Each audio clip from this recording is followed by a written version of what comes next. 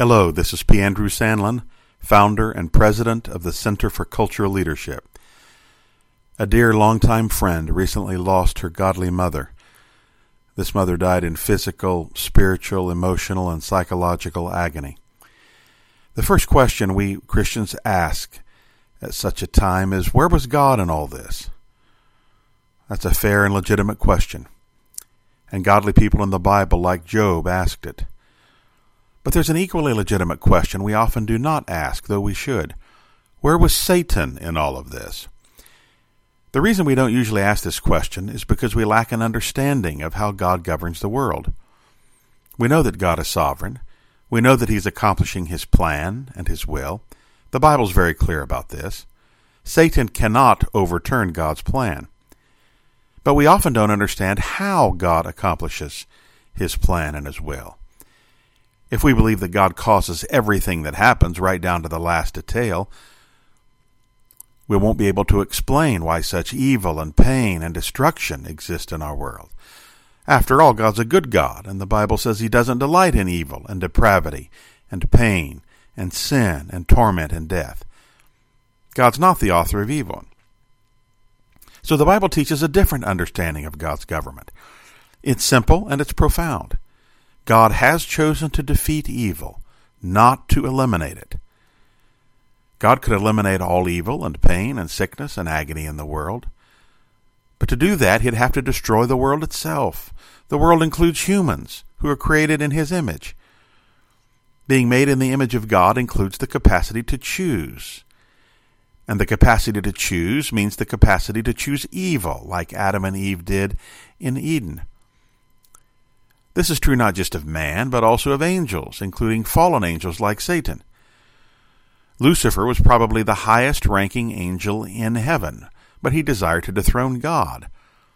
And God cast him out of heaven, and many lesser angels followed him. We call them devils or demons. And Lucifer is now Satan. Their goal since then has been to wreak havoc on God's rule. At creation they were watching, and they saw a golden opportunity to strike back at God. That's what they did in the Garden of Eden, and that's what they've been doing on earth ever since. God could have started all over after Eden with a new kind of being, but He didn't. God chose that on Christmas morning His Son would enter the world, and that Jesus would grow up and die on the cross for our sin, and rise again to defeat sin. The cross was necessary precisely because God didn't decide to eliminate sin, but to defeat it on the plane of human history. God is a mighty warrior, and He enters human history and takes on Satan in the great battle, and God, through His Son, will win. But there are casualties in this battle. Satan incites inclement weather. He possesses and torments even children. He unleashes great illnesses. When Jesus came, He calmed storms. He performed exorcisms. He healed illnesses. He plainly stated that these are satanic works He came to destroy. He didn't eliminate sin, but He did defeat it. So this Christmas and throughout the year, when we observe or experience great privation, great pain, great sadness, we may well ask, where was God in all this? But then let's also ask, where was Satan in all this? I'll tell you frankly, God and Satan are doing battle on the plane of history. God, through His Son, Jesus Christ, will win that battle, but there are still casualties, as there were in the Bible. But even in the greatest pain and suffering, we can take comfort in knowing this. Satan is so violent because he knows he has only a short time left.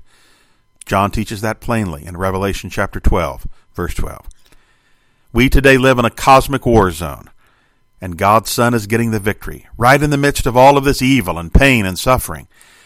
And one day He'll finally deliver the coup de grace, the final fatal blow to all of this sin and suffering. This Christmas, let's rejoice, not just that Jesus came into the world of Bethlehem, but that He came into the world to defeat Satan, and eventually to rid the world of all this tragedy that surrounds us. Until then, my friends, stay strong in the battle. We are the victors.